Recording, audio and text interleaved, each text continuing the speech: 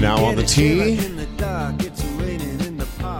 the twosome of golf spiritual leader, Humble Howard, and Coach Tim, about to tee off on another episode of Swing Thoughts. It's been a couple of weeks, friends, and hope everyone's been enjoying their summer of golf, the pursuit of this ridiculous game. Coach Tim, how are you, sir?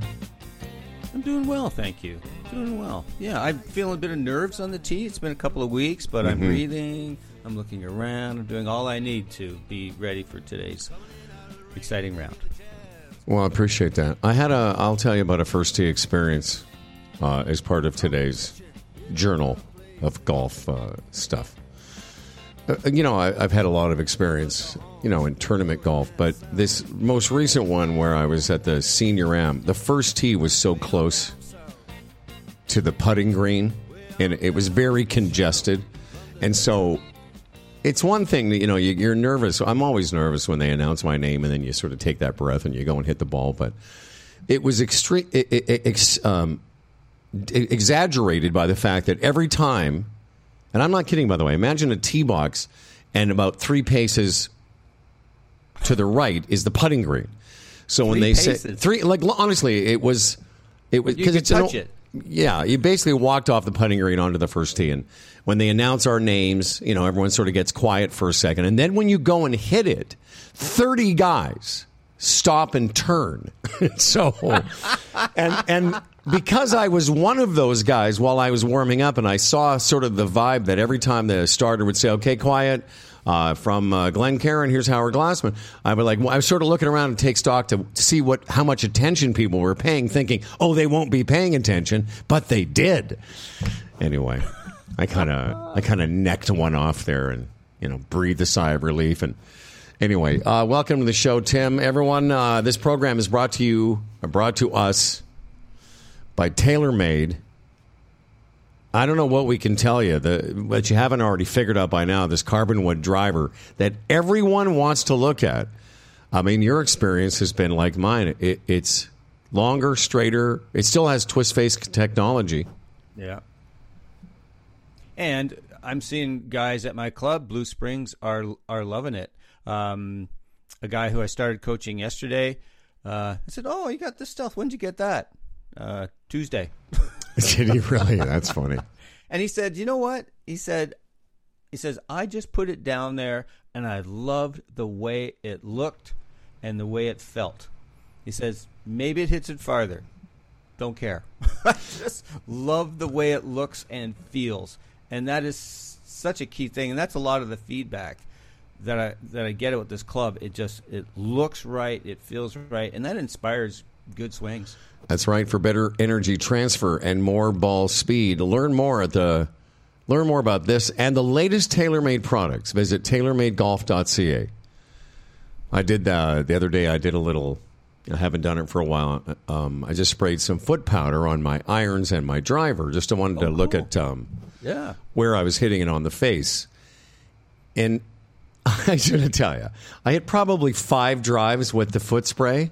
And I'm trying to do this without, being a braggadocious a-hole, but I was really surprised by how little, and I was trying to hit it all over the face. I was trying to hit some ones on the heel or feel like I was, and I was trying to feel what it felt like to hit it on the toe. But every time I'd look down, it was sort of nearish the center, which again is more about the technology than the technique. But it was a good experiment. A little Pardon bit me? of both there. No, I hit it. I hit it okay. But my point about the club is, it doesn't move around a lot. Anyway, it's a good thing to do. And don't forget the TP5 and TP5X.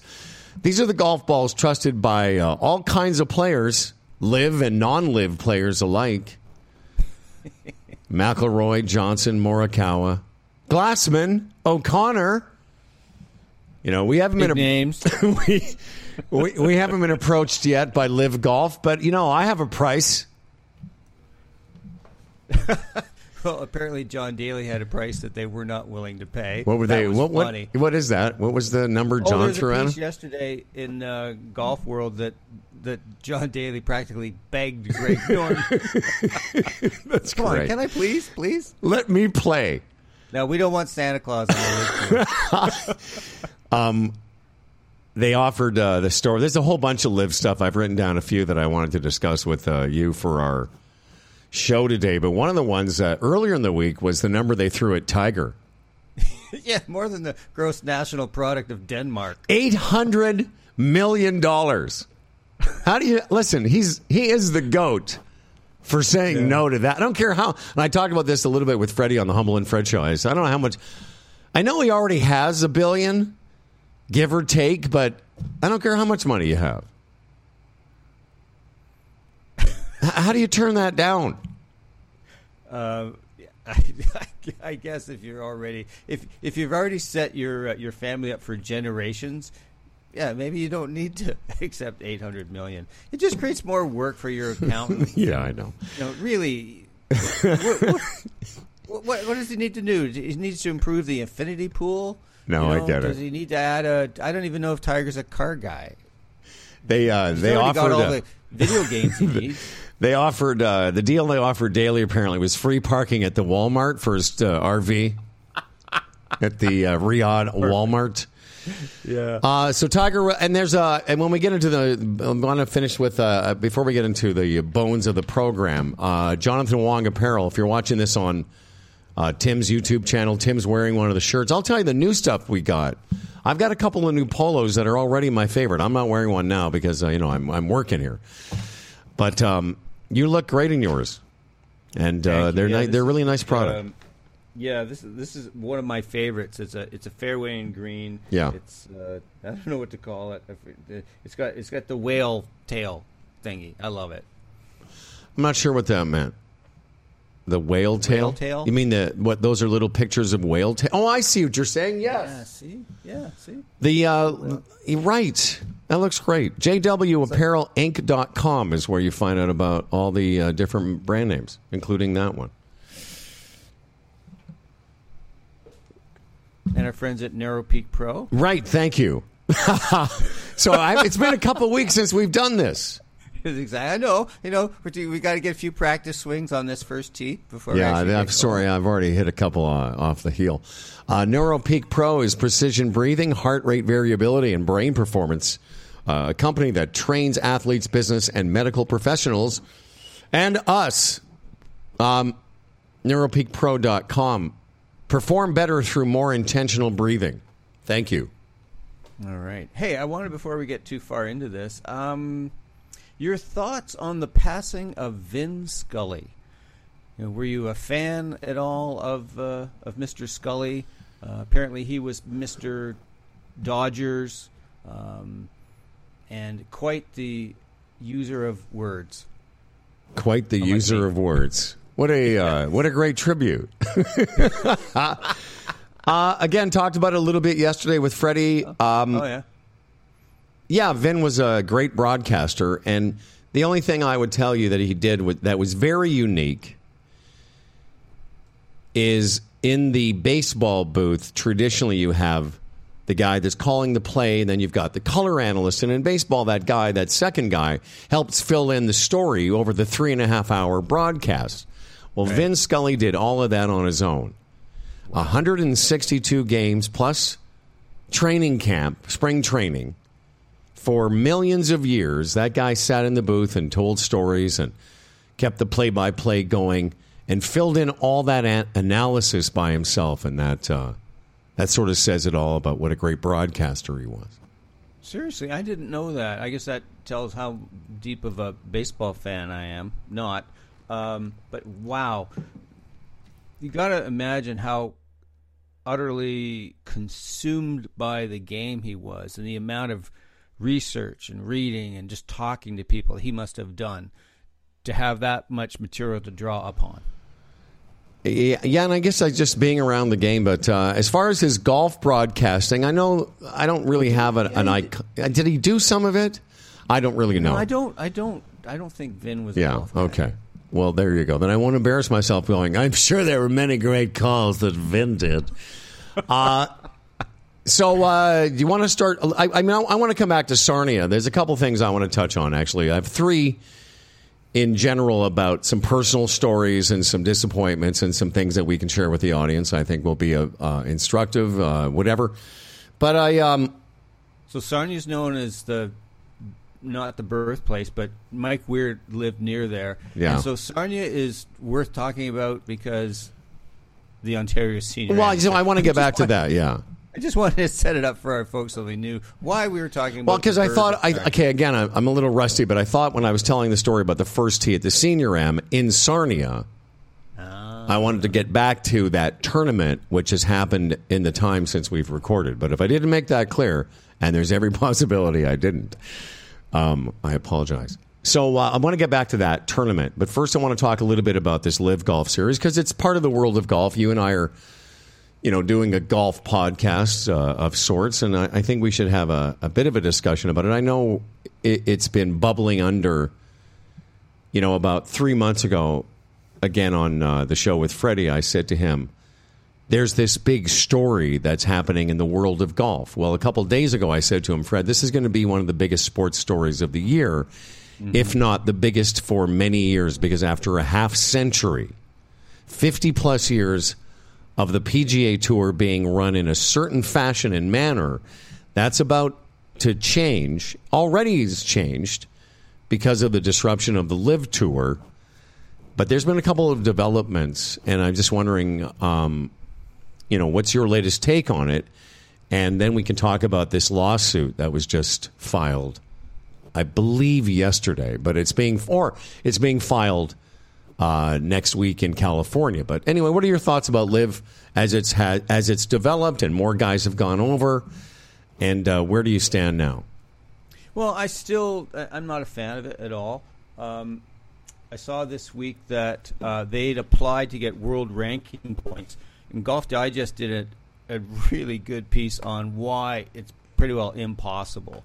Because it's not inclusive, it's not open. Anyone really could make it onto the PGA Tour if they worked their way through, various tours and qualifying. But that's, for that one example, that's impossible on the Live Tour. In fact, kind of you're I guess invited / hired by the Live Tour, so they won't get world ranking points. There's that. In terms of the lawsuit. Well, just pause for a second, because I want to delve into that ranking points thing, because I brought it up a few shows ago, and I saw that, and I still believe what you said is true. One of the barriers initially, I brought it up because I read that one of the barriers for these guys going forward with the majors was that that their world ranking was going to start to dissipate as every week goes by, either you rise or fall. And not to get into, it's a rolling 2-year average. This official world golf ranking, you can go look it up. It's fascinating. But so now the news story is that Liv has applied to this body, and apparently, Tim, even if they were granted approval, it's the approval process can take a couple of years. But as I said a couple of months ago, they're 54-hole tournaments. They're exhibition matches, according to the OWGR or whatever. There's no cut, and it's not even the part about being invited or not, because there are PGA Tour tournaments, world golf tournaments, that are invitation only, no cut events.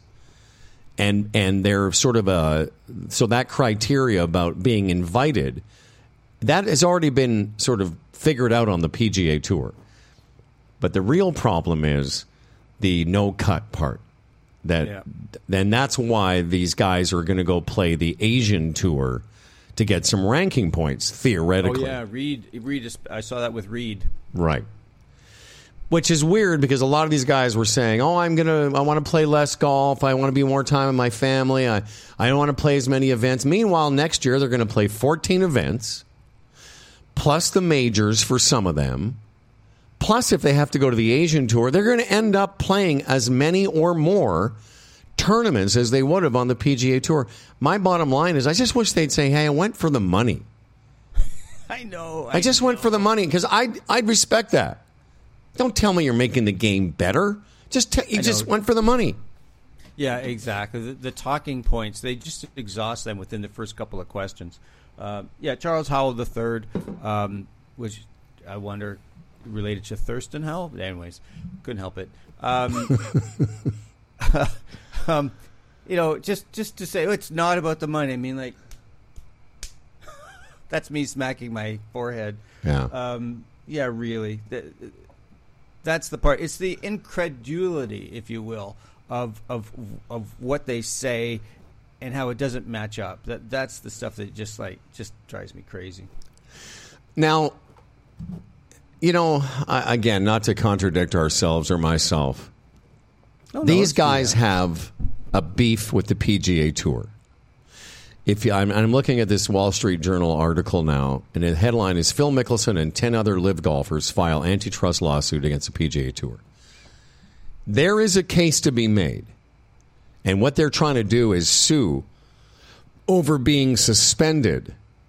And 3 of them, I think, a couple of the guys could be Taylor Gooch that would be eligible for the FedEx Cup playoffs. And not to get too convoluted, that start next week. They're trying to get a temporary restraining order ahead of a court battle that could take years. They're saying, hey, in the meantime, could there be a restraining order that allows these 3 players, I think Taylor Gooch is one of them, to play in the playoffs? And again, not to contradict myself, because I'm not for the format. I don't find the golf coverage very entertaining. But it doesn't mean it's not going to be someday. And it doesn't mean that the PGA Tour didn't need to make some changes. And if you go into I just read it a little bit this morning in preparation for the show. But if you go into it, there's a lot of things these guys have been feeling and have been thinking about for a while. And this, it's like nature abhors a vacuum. And so the LIV organization has come in to fill this void because yes, it's for the money, but it's also these guys have had some beefs going on with this tour for some time. I don't know if that is clear No, I totally get that. I mean, you can even, I don't know, there's something that sticks obviously in Mickelson's craw about his digital rights. I just use that as an example of you work within any organization. There's going to be some issues you have, and so these are coming up. What I find is interesting is that I do think that disruption, it's a word you used a couple podcasts ago, is a healthy thing. It's good to be examining what are we doing rather than we always do it this way. And to return to a theme we explored again a few podcasts ago is that PGA Tour can get kind of dry. 4 rounds, medal play, it kind of drones on every once in a while.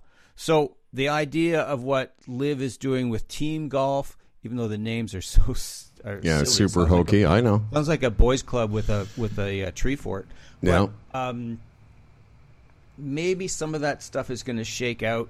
Again, we talked about when the WHL was that late 70s, early 70s. Bobby Hull signed a contract to go to. I can't. Was it? I wish I would know the end of that. Jets, $1 million. Was the Jets? Yeah. So he went to the Jets for Winnipeg Jets.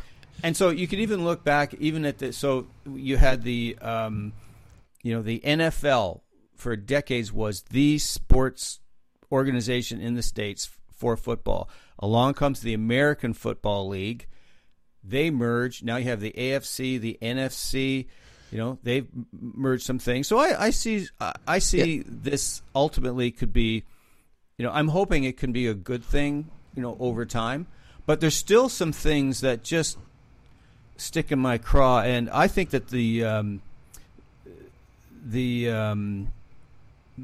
some of the media organizations are really stepping up to the plate, if you will, with some solid coverage. And there was one in Sports Illustrated this week that was saying that the viewership, I'm not sure of the exact numbers, but over time, the viewers are dropping in terms of watching PGA Tour on TV. The demographics are... and the demographic is going, plus 65 and the younger ones. Okay. So, I don't know, you have a comment on that Well, one? I have a comment about 9 things ago that you said about the WHA and the football. and the thing about... I've used that analogy, but where it doesn't really hold up is those organizations, they were basically playing the same game. Oh, I hear you. Yeah, yes, the problem with this is it's not the same game. It's such a disruption, and that's why I think eventually, and again, kind of catching up to your later in your points there, which I agree with. I think at some point the LIV organization is going to have to go to 72-hole tournaments with a cut. They're going to have more than 48 players. They already do. Initially, this was going to be a series, but once it's a tour with, satellite people feeding I think that's what will eventually happen because, strangely enough, because of ranking points. And as far as the coverage goes, I saw that same article. For the average golf broadcast, they're very deep in the 55-plus demo, which is fine. Exactly. And that's why the advertising is all high-end cars and, sort of pretty... upper wealth middle management. Yeah, wealth management. It's a pretty upper class vibe. But here's what I had occasion to have a conversation with some younger golfers, because I played our regular club championship last weekend, and of course I'm paired with one round was a 26-year-old and a 34-year-old, and the 34-year-old is a former college golfer. And his perspective on LIV golf and the kids' perspective were way different than ours. They don't have 50 years of watching tour events. And as you described them, they tend to be a bit, I haven't actually, and I'm a super nerd. I never miss a Sunday afternoon, but I haven't watched a golf event since the Open Championship. I just haven't been in the mode, and there hasn't been anything that's caught, I'll watch the playoffs. Anyway, these kids' perspective, especially the one that went to college in the States to play golf, he loves the team format. Loves it. Because he's of a world where, as you were, where the college team plays, not all the scores count. If you're counting, you're trying to, have a good score for your team. And to listen to them talk about it was way different than you and I talking about it. Totally. Yeah, because most of what us guys focus on is the meritocracy piece about, no cut. Yep, absolutely. You have to play for your pay, etc. But the team aspect of it is really amazing. For 5 years I coached the Guelph golf team, and that is the difference maker, and that's why these kids, these super golf nerds, when they go to university, they want to play team golf because it's so exciting and they bond so much. It really is a different animal. And think about our age. We're between us, we're like 180, 300 years. We're a lot of you. But these guys have no affinity. Yeah, they don't all, and they're even a little young for the Tiger, years. So to them, they've got no allegiance. They certainly don't watch golf on TV, and for them to watch a YouTube channel or go to LIV Golf, whatever, it's no big deal to them. Well, it's really just quickly. I spoke with a young fellow, mid-20s, who said that sort of the culture of golf misses the boat completely for millennials and younger ones in terms of like the fashion, the vibe, exactly, all that stuff. Like you see some of the products that are tailored for these younger players. They're some of them are pretty vibrant, wild, interesting, pretty cool stuff, really. If I may just jump in, think about this. During the Open Championship, the traditional golf broadcasters were sort of, I don't even want to say making fun, but making note of Justin Thomas and what he was wearing, the hoodies, or the narrow pants. But you know what? The 34-year-old and the 26-year-old, that's what they're wearing. Exactly. And so, and think about, like, again, if your demos are 55 plus, super deep and 65 plus, along comes this thing. And of course, it's jarring to us. Yeah. But to these two kids, and a lot of kids like them, it's just cool. You know, they don't care about the weird little boxes on the side, and you know, all they care about is it's fun and it's loud and it's fast, and I think, you know, again, I would be interesting for us to go back 3 months or whenever we started talking about it, and then just to hear the evolution of how it's going to be. It's not. Here's what it's not going to do. It's not going away. No, it won't. And you know, I just kind of imagine, because it's so silly. Remember when Justin Thomas wore those joggers in I think it was the PGA Championship, one round or one tournament? Every time I saw him, my eyes, it was like watching, you know, the anchor on your local TV station gets a new hairdo, and all you're doing is looking at Ray's hair's different. That's right. I couldn't stop looking at Justin Thomas's like jogger freaking pants. Oh my God! But I don't know. So I'm going to switch here a 180. I'm going to revert back to what I was talking about, media. There was an amazing piece in Global Golf Post this week by a writer by the name of Patrick Hand. And, you know, some people will say, you know, maybe it's a little unfair, but he did a piece that was amazingly researched on Carl Henkel. And Carl Henkel was a financier for the Nazi Party. Oh, really?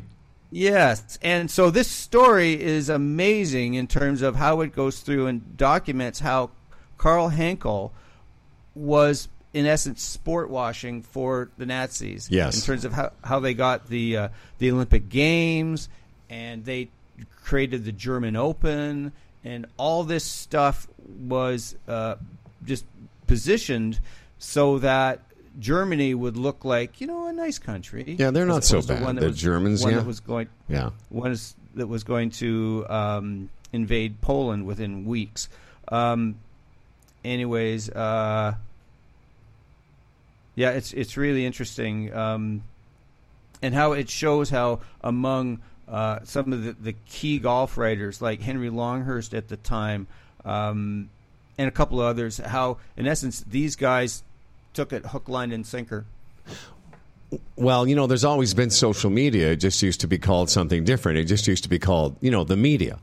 And I want to put this aside now because we want to get to the part that the people are listening for, which is all the golf wisdom that's going to come dripping out of our silly mouths soon. But I will just finish by saying I'm even less upset, angry, whatever, or astonished by the Saudi involvement because, you know, we're all you know, hypocrites in that we use products made in countries that are, you know, the conditions are horrible, but there's 26 or 28 companies that sponsor PGA Tour events. And again, I don't love Greg Norman, but he made a good point. They do $40 billion worth of business with all these companies that support the PGA Tour. So even that part of it, yeah, they're a bunch of bad people, but there are bad people everywhere, including, here's the only thing that really made me sick last week was, you know, Bryson DeChambeau and Norman going on Tucker Carlson. Like, you know, like if it wasn't creepy enough, now you're associating with the, you know, the right extreme media in the States. And I don't think that's a great look either. But, you know, that's less about golf than it is about politics. Yeah, no, exactly. That gives me the creeps. So let's switch gears and talk about some golf stuff, everybody. Here was the transition music. No. You said to me on a call the other day, Howard, because sometimes you call me that, you said, I'm playing the best golf of my life. You know, and I said to you, I was happy for you, but as I warned you, I said, remember, you only rent it. You never really own it. Oh, absolutely. Yeah, golf is a mountain with no top. So I want to know how long this period of nirvana has been visited upon you. Well, it's just I don't think I've ever had a stretch where I shot in the 70s almost every round. Like a horrible round for me lately has been like 82. Like that's like awful. And it's been kind of fun, but it's been very, it's just been kind of simple. It's really, really been fun. My default, as I've talked about on this show many times, is through my life, I always had to have a plan, a strategy, something that I was going to do. So in particular, I would take something to the first tee that today I would stay connected to my club, or I would make sure, that I did something. And what I've really found this year especially is I don't need to remember anything. I don't need to have a grand plan or anything. It's more like, there's the target. Here's what the environment has in front of me, say ponds or forests and stuff like that, pins cut over here. What would be a shot to hit here? And then just kind of setting up over the ball and just, okay. And then in essence, allowing that swing to happen. But the thing that I would just sort of conclude that with is just saying, I really feel more free in terms of my swing, and it's more of an allowing it to happen. And it's kind of like, there's the target. I'm just kind of releasing to it. But what I'll just say is that it's not a thing where, I must release myself to the target or anything like that. It's just, here's the shot I want to hit. There's the target. And then, as I say, it's kind of more of an allowing this thing to happen. And swings just, they feel nice. The dispersion is less. The shots aren't off the wall as much as they used to be. So I'm enjoying it right now. Maybe it comes to an end. Well, not necessarily. So, but right now it's feeling like fun. Yeah, I mean, I was going to say not necessarily, but we all know that, anyone that's golfed for longer than a season or two knows that, you have periods of time in every year when the game seems easy. And there are periods of time when it doesn't. I don't need to tell you that. The reason I wanted you to start with that is because about 2 weeks ago, I was playing, and I said this to you the other day, I've been playing, over the last 4 or 5 years, my handicap's dropped, all blah, blah, blah. But in particular, what I didn't tell you the other day is just about 2 weeks ago, I was the most confident I've ever been as a tournament player. Far out. I don't even know how to describe it, but I'd finished first in a tournament, lost in a playoff, shot 70 in a tournament, shot 69 the day before. I've had some good results. I've had some, margin. I've had some tournament results this year that were not great, but going into the Senior Am, I've never felt more confident. I go to the practice round, and I'm playing with a couple of really good players, one of which I've gotten to sort of know recently. In the last couple of months, we played a few tournaments together. And in fact, actually, I finished second in a tournament where he was in my group, and he finished fourth last year at the Senior Am, so he's a really good player. And as we're heading down the first tee in the practice round, I've literally just hit one shot. But he's seen me play quite a bit recently. And as we're walking to our tee shots in the practice round, he says, you know what? He says, you could win this. And that did it. That pretty much sank it. What happened in your body when he said that? Well, at the moment, I really didn't. I thought it was I thought it was just being kind, but I also believed that this was the year. I haven't missed the cut in this tournament in 5 years or something like that. Or 5 attempts, and I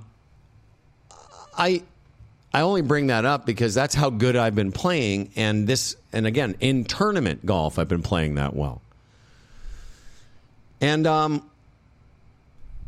I think what happened to me, and again, I use you as an example. only put up a bit of a yellow caution sign, which is when we feel that way. And I've done some research. I talked to some other guys, Charlie and my buddy Marty Chuck from Tour Striker. And everyone has kind of said the same thing. Beware, like Marty Chuck, who played university golf with a lot of good players, Brendan Little, and he said the worst he ever played in a tournament is when he felt the best about his game. And I said, well, isn't that the truth? Because I played horribly for 2 days. To the point where after my first round, friends of mine like you and Chucky, and I had probably almost a dozen different people that know me reached out, are you okay? That's how you know. Pardon me? You need support. That's how you know as a tournament player that you've really stunk it up because usually if I have a good round, I'll get a couple of messages. Maybe you will, maybe Charles will. But when I really play badly, everyone's like, because they're like, are you all right, buddy? Did you hide all the sharp objects?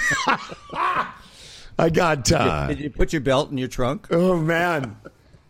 I just couldn't describe. I can't describe how poorly I hit the ball and how poorly I played the game for a day and a half. I mean, I tried really hard the second day, and I almost made the cut, but I just didn't have it. And I guess what I would say by way of sharing this, that, you're never far away from your game turning around, and you're never far away from it also, for one of those rounds showing up. Mm-hmm. And, for the last couple of weeks, with the exception of a couple of rounds, sort of closer to my average, I shot even par a couple nights ago, and I shot 76 from the tips a week ago, but generally my scores have been higher than they have been. Mm-hmm. I've had 4 of my highest rounds of the season in the last 2 weeks. And I guess I just want to say, it was very perplexing for me, thinking, I have a Rolodex of not only swing cues, but also mental, things that I can draw on. And yet for those, that couple of days, it was a bit rocky out there. And I think I've tried to figure out why, and I've journaled about it. But I think it boils down to the fact that I have never been more in my head about how well I thought I was going to do. Maybe that's the key phrase, in my head. Yeah, I was definitely in my head, and I was definitely not in the process. And later in the show, we're going to play a clip of a friend of ours that passed away, and he talks about just this thing, the idea that if you're looking for results, you have to know where the right place to look for it, and it's basically you can't look for the results on the outcome of a swing or a shot or a round. You have to look for them through process, which is what got me to this point. Exactly. And but I struggled. It was a real struggle for a couple of days. Yeah, it's really been interesting, particularly in working with the Quiet Mind group this year. So 4 guys. Nate Robinson and I have been working with them since I think it's May. And just to observe them and how it's been going in their golf. And what I've observed in them is what I've observed in working particularly with facilitating men for 20 years is, and I think this is maybe a key takeaway for our listeners about change and trying to improve, is that we'll have like an awareness, and it could be, what you might call an epiphany, eureka moment, could even just be reading a book. And we see something that's different. Oh, wow. And then we start to apply this. And so in golf, let's say we start to swing better, or just something changes. I'm not two chipping anymore, or sculling it, or hitting it fat. And so that'll ride along. We'll ride that for a while, and that's pretty cool. But what happens is, because we're humans and we have history of the way we behave in the world and the way we respond to the world, is what often happens is we start to get dragged back into our old ways. And what you might have, I think for you, it might have been just close to what you were saying here, is that you got caught in your head perhaps again. And instead of just being able to be whatever was working for you before, more in your body, more just relaxed, more process oriented, whatever. I'm just riffing here, but I'm going to come back to that because we're humans and we just so get stuck in our patterns that it's very easy to fall back into the old ones, and then we need the awareness, oh, I'm doing that thing again, my goodness. And then we can start to break out of it and start to maybe have, things can kind of trend upwards a little bit more. But that's why you see it on the PGA Tour, guys cycling up and down all the time. Again, because that's just part of being a human. And it's also part of the game. And to put this in perspective as well, the competitive game, as Bobby Jones said, is much different than the average game. It really 100%. Is. And, totally. You've had a taste of it, but I say respectfully, that there's a few levels up from that, and it's like, wow, man, like playing with you and Saugeen in a 2-man event, I'm swinging as freely as I would Saturday morning with my buddies. Totally get it. No, and again, I only say that because it doesn't. Not that it didn't mean to me as much, but it didn't mean as much. And so I totally get it. Yeah, absolutely. There's no I don't know. You're playing 12 tournaments a year and stuff that's provincial on a national level. That's a lot different than a Club C and an Ontario Senior Qualifier. It feels different, and so as a competitor, I was feeling great about the competitive sort of readiness of my game, and it wasn't. I'm not just talking about my swing. My swing, as we've said a bunch of times on the show, I can hit some good shots, but I shot in the 60s, and not every shot was very good. I mean, there were lots of shots. I shot a couple nights ago. I shot even par, and I made some birdies, but I also made some bogeys, and there was one bogey in particular. I hit the ball 210 yards. I smother hooked it so bad off the tee because I really wanted to hit it hard. But I hit such a bad shot, and I just sort of went, okay, no big deal. I'll make a bogey here because it was a long par 4. But just generally, I was in a very good spot, I thought. But you're absolutely right. Once the tournament started and once I got out there and it wasn't going like I thought it was going to go, then it was chaos. No, I was just going to add, so when you mentioned, I think, Bobby Jones earlier today. So Bobby Jones would talk about after he played in a tournament, he could lose upwards of 20 pounds. Oh, yeah. And it wasn't just from the physical exertion. It was from the level of focus that he had to maintain. And when you would watch Tiger Woods in his heyday, the level of focus, because you talked about how you got caught in your head, and so for you take it up, up the levels to maintain that level of focus and to stay on your game and in your process takes a lot of work and energy, and that's what the best players in the world are able to do. They're able to have an awareness of their process and when they're getting out of it and how to come back to it. Mm-hmm. And that takes amazing number of reps. Why are they so good? Because they have a higher level of awareness than the rest of us. There was a kid, I totally agree. There's a kid, I just saw it as a headline this morning, who started off yesterday's tour event with a quadruple bogey on the first hole and shot 67. And I thought to myself, being honest with Howard, I don't think I have that. I can do, I've had some success having a high, in the tournament that I lost in the playoff. I made a triple bogey on the 6th hole. So I was able to come back from that, but I had 27 holes to do it. Anyway, my point is that kid did it on the first round of a tournament, in front of a bunch of people, and yet he was able to, because of what you just said, there's a way to play golf professionally that I aspire to, but quite often fall short of, and that's what a professional golfer does that we don't do.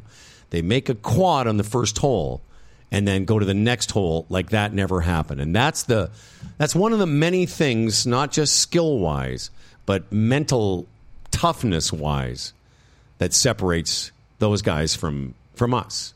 Absolutely, and it takes absolute discipline. Absolutely. So, let's just explore that maybe. So maybe he came to the next tee and I can almost guarantee you he went through a process. Oh, yeah. Of perhaps just breathing, not talking, and he followed a strategy. And maybe someone said something to him on the tee, and he like ignored it or whatever, and just stayed in his process. Because that game is, there's so many. I was talking with a new client yesterday, and we talked about stress and the effect it has on you. And the stress comes in many different forms. The stress could be that you just made a quad. The stress could be that you have a player who tends to talk a lot and he's annoying. The stress could be that there's water on the left side of this, whatever. The discipline it takes to stay in your process is a lot. So it is just hard to do. But that's what the better players in the world are able to do. And when people wonder why, say Justin Thomas and Jordan Spieth have been, top of whatever game they're at for years, because they've been doing this stuff since they're like 12. That's right. Before that, since they were peewees, and that's what I would say. Like you said 12. I play closer to 15 or 20 tournaments a year between senior Ryder Cups and single day things. But I haven't been doing that since I was 7 years old. I've been doing this job, yelling into a microphone since I was 17 years old.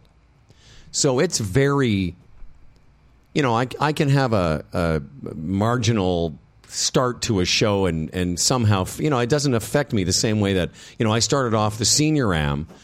And I don't want to get into my round, shot by shot, but I will tell you, there were some swings I made that you would not recognize me. Like, even in the first hole I played, I could tell I was tight. Now, I've been nervous on the first tee before and, made a bogey on the first hole, which is kind of my vibe. I tend to start slower. But I could tell I had like 173 yards to the hole on my third shot. It's a par 5. And I didn't even get it to the green. Like, you want to talk about your brain interrupting your natural physical ability. I could throw it to the green from where I was. Exactly. I will say this. You could hand me almost any club in my bag. If you and I were just dicking around, I guarantee you I would get whatever club you got handed to me, I would get it closer than I hit that shot. I just was tight and steering it and grabbing it a hold and I hit that shot and I was like, I don't know. I don't know what I felt, but it just wasn't my normal body. It wasn't my normal tournament body either. Anyway, just to put an end to this. So I played the second round and much freer after I spoke to you, and I felt fine. I was going to go out and try and make the cut because remember, I've gone from thinking, I reasonably thought I could finish in the top 10. I really did. I didn't, the guy who thought I could win, he was being sweet. He was just basically saying, you swing it good enough to win this, and I do. But reasonably, I thought I could go from the top, somewhere in the top 10. Certainly the top 20 is the minimum I thought I was going to do. Oh, there I was after shooting 82, trying to make the cut again. But I tried. I played pretty well the second day. But for a couple of breaks here or there, I was 3 over with 5 holes to go.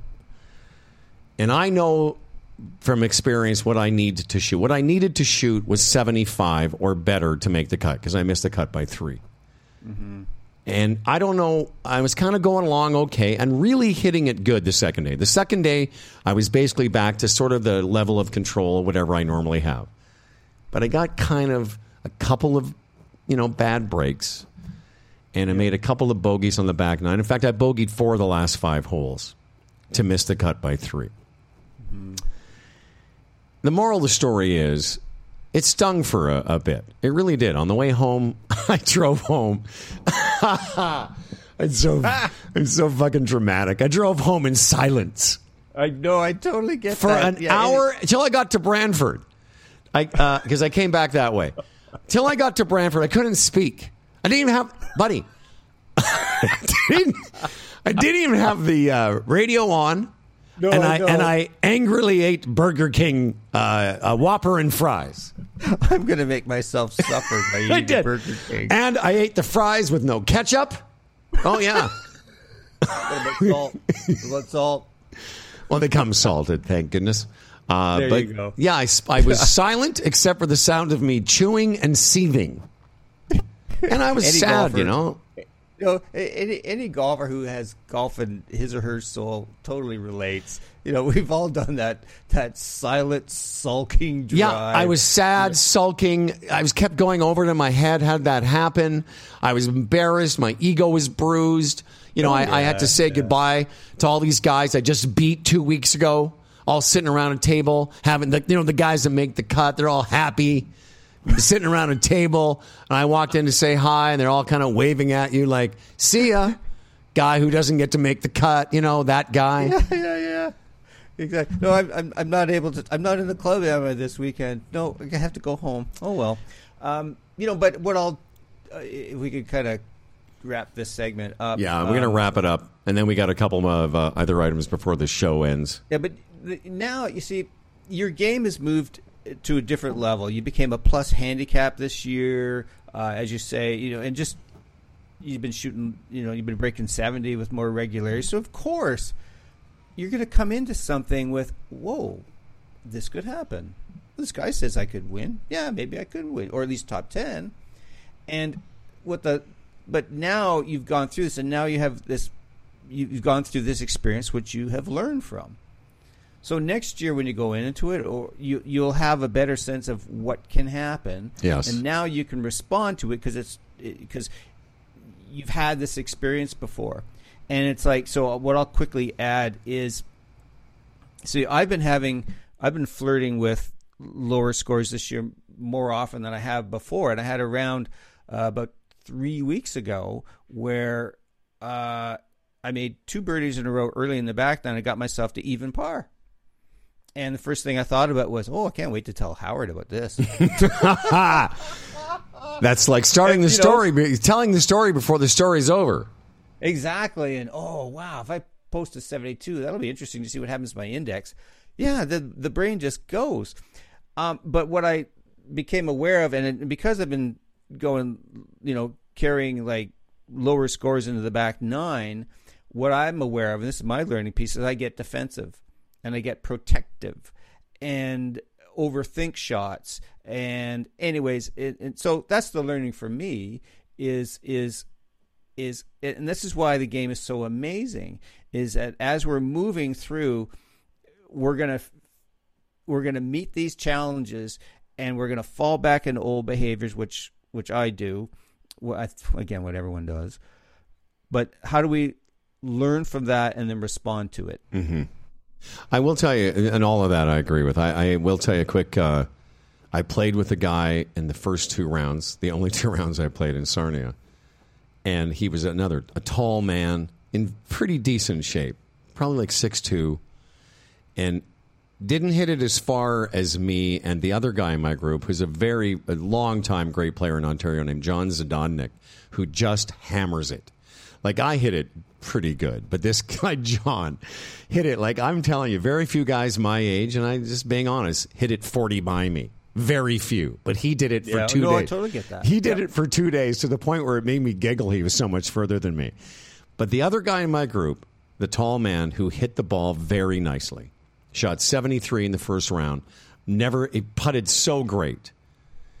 And I said to him at one point, just like another tournament I've spoken about, I said, excuse me, you mind if I ask you how old you are? Because I knew he was a bit older than us. He was 68 years old, Tim. And I got to tell you, again, it gave me such a thrill to play with him, because I'm thinking, I still can do this in 6 years. Like, it's so exciting to think that I can be doing pretty high-level golf, like Lars Melander, our buddy. He shot even par the last round. I mean, like, the guy still competes. Yeah. And so that's the best thing about this game, is that if you're reasonably in good health and in decent shape, you can play it at a pretty high level beyond any other sport. I mean, I played 1 week with guys that were in their 60s, and then I played the next week in the club championship with kids that were 26 and 33 or 4. Like, there's no other sport like it. Exactly. No, that is. I was thinking about that the other day. Is that, like, I'm 65, and I'm still able to get it out there and get some zip on the ball and play with other guys who some hit it farther than me or whatever. I mean, that's pretty cool. Yeah. And I think a lot of it is related to our awareness around health and fitness these days, and For sure. what you need to do to play at a high level. I mean, I didn't see my dad on the floor doing yoga, and exercises when he was in his 40s, 50s, or 60s. No, for sure. Same with my dad. Okay, got a couple of items. We're going to talk about a friend of our show, someone that you knew much better than I do, in a minute or two here. But I want to direct everyone to another friend of our show, Carl Morris, who is a longtime contributor. Was going to be on the show this week. We've rescheduled him. But I happened upon, I think one of my decade guys turned me on to this, my buddy Grant. It was a podcast where Carl's talking to a guy named Dr. Izzy Justice, who I think we should get on the show. Really smart guy. If you want to know more about Izzy, he's got a company called Gyra Golf, Gyra golf.com. The guy's a sports neuroscientist. He's a triathlete. Really interesting guy. And the whole subject, you look for it's called the neuroscience of great putting. And why I think you dig it is because it really aligns with the O'Connor, call it the O'Connor, Shoemaker, George McNamara world of golf outside of yourself. And Dr. Izzy's whole point, and I'm getting to the point now, because I work a lot on my putting. I work a lot on my short game. I work a lot on my mechanics of putting, and I work a lot on random practice. But I listened to this podcast, and one of the things that they talked about, Izzy especially, because remember, Carl has written a book, The Lost Art of Great Putting or whatever. But one thing they talked about, Tim, that really made a difference in a tournament I played on the weekend, the club championship, where I did okay. I finished 10th. I was basically, my goal in the club championship is to be low geezer, and I missed being low geezer by one shot. Another buddy of mine who's a very good player. But one of the things they talked about, Tim, is, and this phrase I keep thinking about it, is called holding the target in your mind. Mm-hmm. Holding the target, not just being aware of it. And we're talking about putting, but it applies a little bit to your pitching and your chipping as well. I haven't tried it with my long game, but here's where I'm getting to the point. And this is a good takeaway for you people that are going to play this weekend. What he talked about is how long the brain can remember where the target is, which is one of the reasons that heads-up putting is so popular and so good, is because you're seeing the target. But for those of us that don't want to take that step, what he talked about is this. You look at the target as you're going to putt, and you find whether it's the blade of grass or a little discoloration right or left of the cup, whatever it is, and you concentrate on that in your pre-shot routine, and then that's the last thing, and you try and hold that image in your brain as you're putting.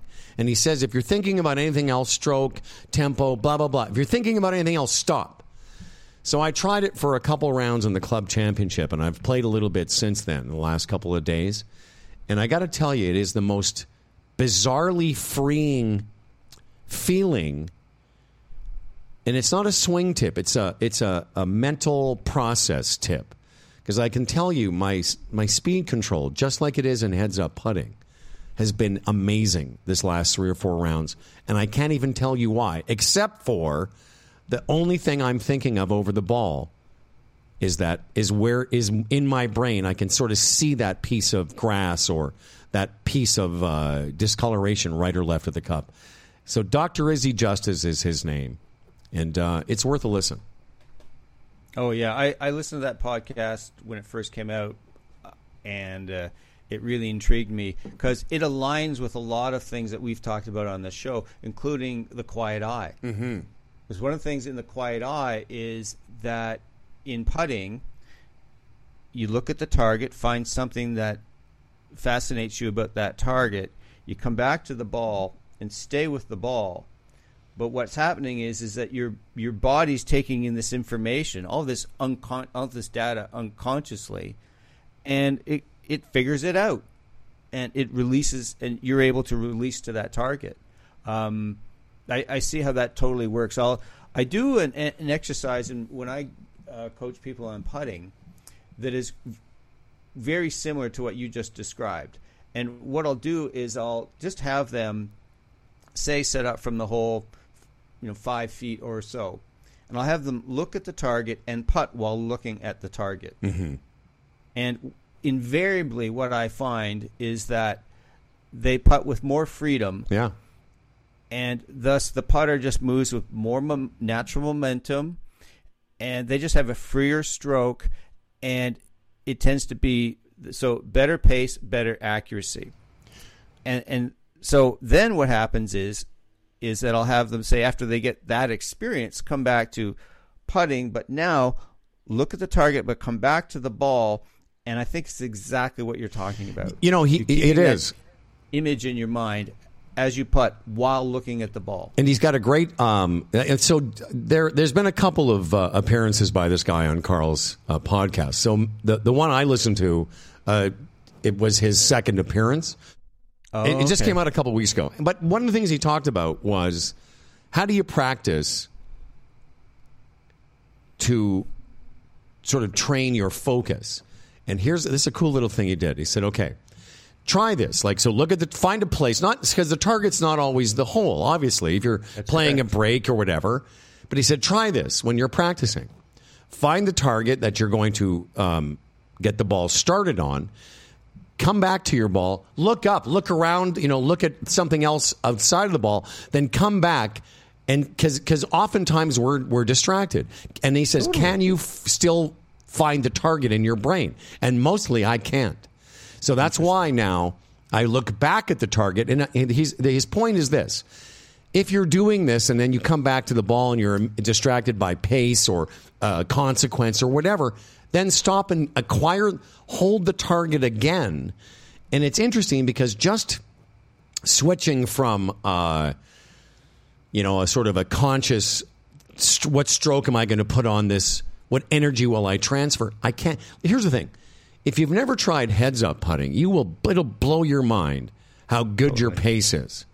I was having this discussion yesterday with somebody. I was saying, from 30 feet or so, it's remarkable how good your pace is looking at the hole.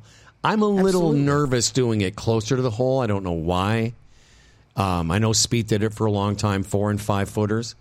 But this Izzy Justice thing is a nice kind of gap bridging mechanism. But I want people to try it because, Timmy, I'm telling you, I've just not... My pace around, the last couple of rounds have just been... Because we know as golfers, some days you can't find the right pace on a green. But yeah, and your body figures it out in the same way when you're playing catch with someone, you get the ball there every time. It's perfect trajectory, perfect. It's always perfect distance. In the same way, when you're you're coming up to a stop sign. Somehow our body figures out the right amount of pressure to put on the brake. That's right. So we stop within inches of that perfect spot. The body and brain, what he's talking about in many ways, there's all kinds of good stuff, but basically what I caught on to my bias is what you get rid of when you focus on the target is that conscious mind self-interference. Yes, exactly. And you're allowing that brain and body just to do what they can do. And that really is one of the hardest parts of golf, is just allowing the brain and body, just allow that to do its thing, as opposed to getting this conscious mind involved, which basically is causes self-interference. Well, interference, and it disrupts your natural ability. And that's a great point you make about a stop sign. If I've got a 12-foot putt on my own golf course, I probably had it, or a similar putt, hundreds of times. How much really do I need to pay attention to my stroke at that point? And not that I've been putting poorly. I've actually been putting decent. But this little exercise, the last 3 or 4 rounds, has just, again, I know you say it all the time, it's just kind of freed me up a little bit. And I'm not saying you shouldn't work on your... I start every golf day, as I will today when I go to the putting green, checking my alignment. I have a mirror I use. Are my eyes in the spot that I want them? And I do that for about, 10 or 15 putts. And then I put it away. And then I start to work on random putts. But this little Dr. Izzy exercise has been great. And, I know we don't often offer a lot of take homes, but this is a good one for people to check out. Well, I'll just wrap. Maybe this will be a way to wrap up. Yeah, man. Wrap it up, baby. What I witness all the time when I have people do that specific exercise of putt to the hole while looking at it, you compare that to the regular stroke. The regular stroke is generally slower, and it just doesn't have as much pace. It's not vigorous. Yeah. Because they're basically being careful and cautious because they're thinking about it. Yes. When they putt looking at the target, suddenly there's more freedom. The putter moves it just moves with more momentum. There's better pop on the ball. It sounds better. Mm-hmm. All that stuff. When you get right down to it, they're allowing that accelerating stroke to happen without thinking about accelerating the stroke. It'll naturally happen. Yeah, that is I had this experience a few years ago, and this is even before I knew about Sasho McKenzie, who's this Canadian, sports chemist or whatever they're called, and I was just dicking around with it after seeing Spieth do it. And what you just described is there's the putter swings. There's an energy transfer when you look at the hole that is different because, as you just said, you're not thinking about how, you're just thinking about where. It's the free throw line. You're not thinking about the angle of your elbow as it arcs the ball. You're just doing it. Yeah. All right. Well, listen, we're going to wrap up in a second, but first, we want to talk a little bit about a gentleman. Now, I want you to describe him because I only know this guy through you, and take your time, explain who he was, and then we're going to play a little clip of him having appeared in our show. I'll set that up in a second. Yeah, well, I'll start off by saying that in 2017, I went to an extraordinary golf coaches workshop in Palm Springs with Fred Shoemaker and his coaching group, and I met this guy, George McNamara, and we connected right away, and I was so intrigued by his story. He was a master PGA professional.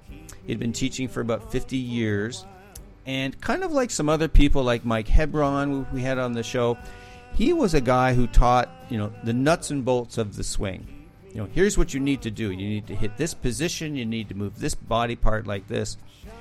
And anyways, we really connected, and he was a really good friend of of Fred Shoemaker and that group, and we just really connected, and so we became friends, and we were fortunate enough to have him on the podcast 3 times, and he was just such a supportive man, and for every blog I would write, he would send me back a note. He'd say, "Hey, Tim, way to go. Keep doing what you're doing. You're making a difference." And through other people who knew George, I would hear the same things. Just a man who was always there, helping others, empowering others, really helping people grasp their best selves. Mm-hmm. And so, unfortunately, a few months ago, he wasn't feeling well. Turned out he had a cancerous tumor on his bladder.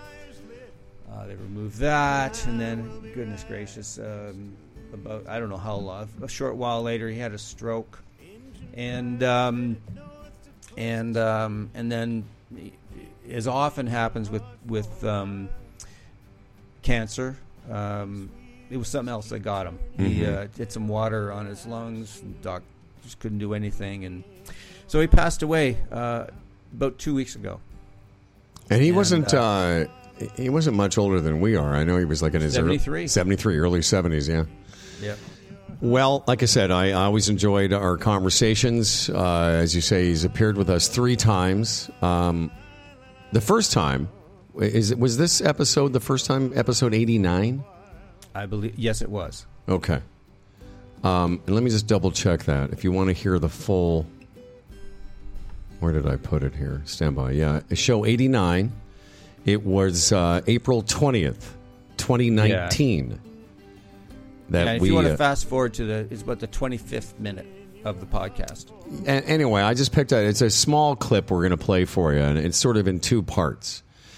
The first part is sort of George describing kind of how he sees, the role of a coach, or I think the first part's about process and results. And the second part is him telling a quick story about a guy that was a lifetime slicer.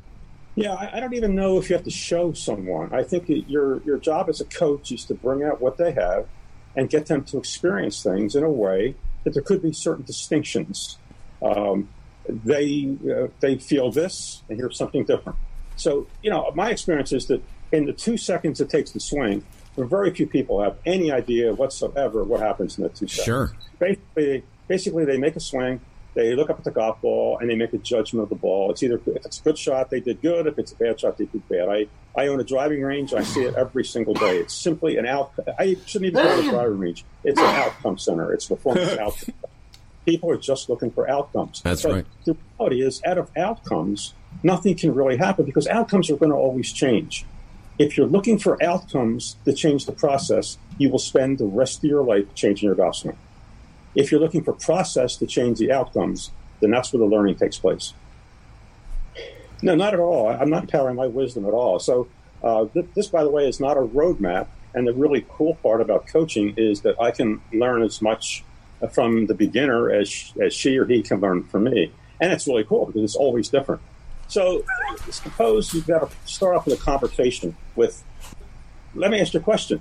How do you know you slice? I've been doing it for 15 years. He said, the ball starts to the left, it goes to the right. I said, no, but how do you know you slice? And he got really a little more upset. He said, because the divot's left. I said, no. How do you know you slice? He said, why do you keep asking that question? I said, his name was Sam. I said, Sam, have you ever felt the club go away from your body, into your body with an open club face? He said, well, no. Well, then you've never really experienced the slice. You know the ball slices, but you haven't experienced. So the lesson was this. We went down to the driving range, and we just hit slices. I asked him for the biggest slice he could have. Just slice it as big as you possibly can. The bigger the slice, the better. We were having a good time. He was hitting these god-awful slices. And towards the end of the lesson, he began to experience the club going out to in. The end of the story is about 3 weeks later, not with me, on his own, he got rid of this slice. On his own. Well, there you go. A great guy, and thanks to you, I really enjoyed the times that he was with us. And if you want to go catch up on the full episode, it's episode 89, April of 2019. Isn't that great what he said there about if you're looking for outcomes, you're going to chase this for the rest of your life? Absolutely. Yeah, so much wisdom packed into that short little segment. I listened to, when I was on vacation a couple weeks ago, I listened to all three of the podcasts we had with George on, and I just absorbed so much of his wisdom. But I love how the fact he talks about it's not him, the all-knowing guru, who's going to give you all the data on how to do this. Mm-hmm. But he stresses all the time, it's the student who's amazing. And as the coach, all he's trying to do is create an environment where he can draw them out. And from their own experience, he talked about the slicer. The guy started experience what happens when he slices. When he slices, he actually felt what was going on, and he started to gain a greater understanding. And maybe a takeaway, a great takeaway for our listeners is it's from your own experience. If you're hooking the shit out of it, feel how it feels to hook it. Absolutely. And that's part of the wisdom from George. I feel so grateful for having to know him for the short while that I did. I love that the way he approached that lesson is the way he approached coaching in general, as opposed to being the teacher, the guru, just coaching people. And I love that the end of it was that the guy I'm sorry, I'm a little short on words today. Self-organized. Self-coached himself. No, but that's what I was saying. He self-organized. All George did was have him experience what it feels like to really slice a ball. Because I thought that was an interesting way to approach it, because all of us who have all the faults of our golf swing that we have been all working on and our chipping and all these things, when something goes awry, do we really experience what it was? Yeah, you might have a theory. You might think, oh, I didn't hit, I didn't put enough energy into the sand. The ball didn't do what I wanted to. But you didn't really experience it. It's more in your brain as opposed to your body. And I thought that was really interesting listening to him talk about, sort of bringing out of the student. It starts with that student's awareness, I guess is what I'm trying to say.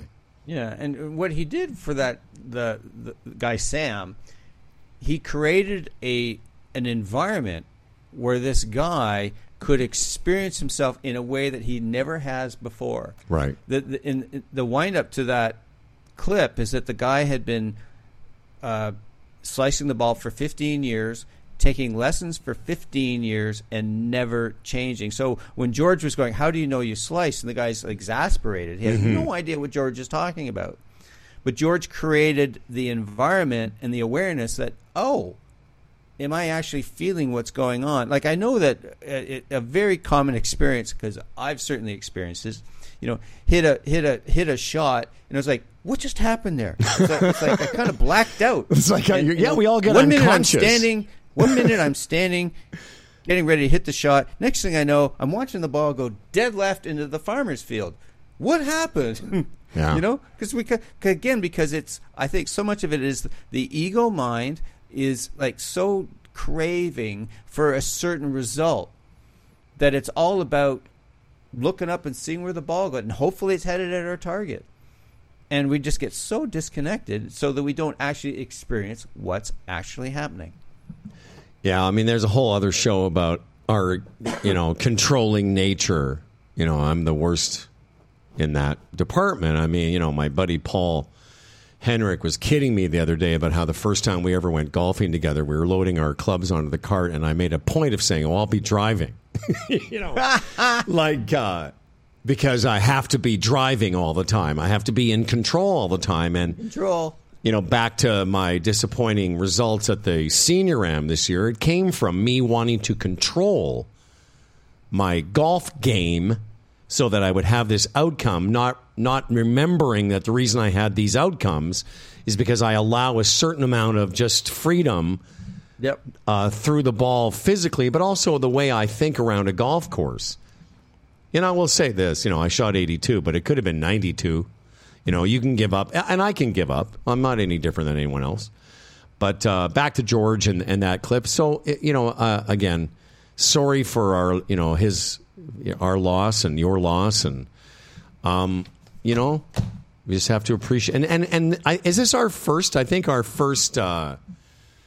Like Freddie and I talk about this all the time. There's been a lot of people on the Humble and Fred show over the years that have passed away. Just the sheer number of people we've interviewed. But I think this is our first in memoriam. I think you're absolutely right. Good point there. Yeah. So I don't think that we've had anyone. So all our friends and family and listeners, hope you stay well.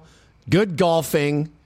This sport is so good for that. It brings us all together in a way that maybe a lot of other. I like to think that it's unique that way, that we have a brother or sisterhood, a family feeling with the people that we get to be.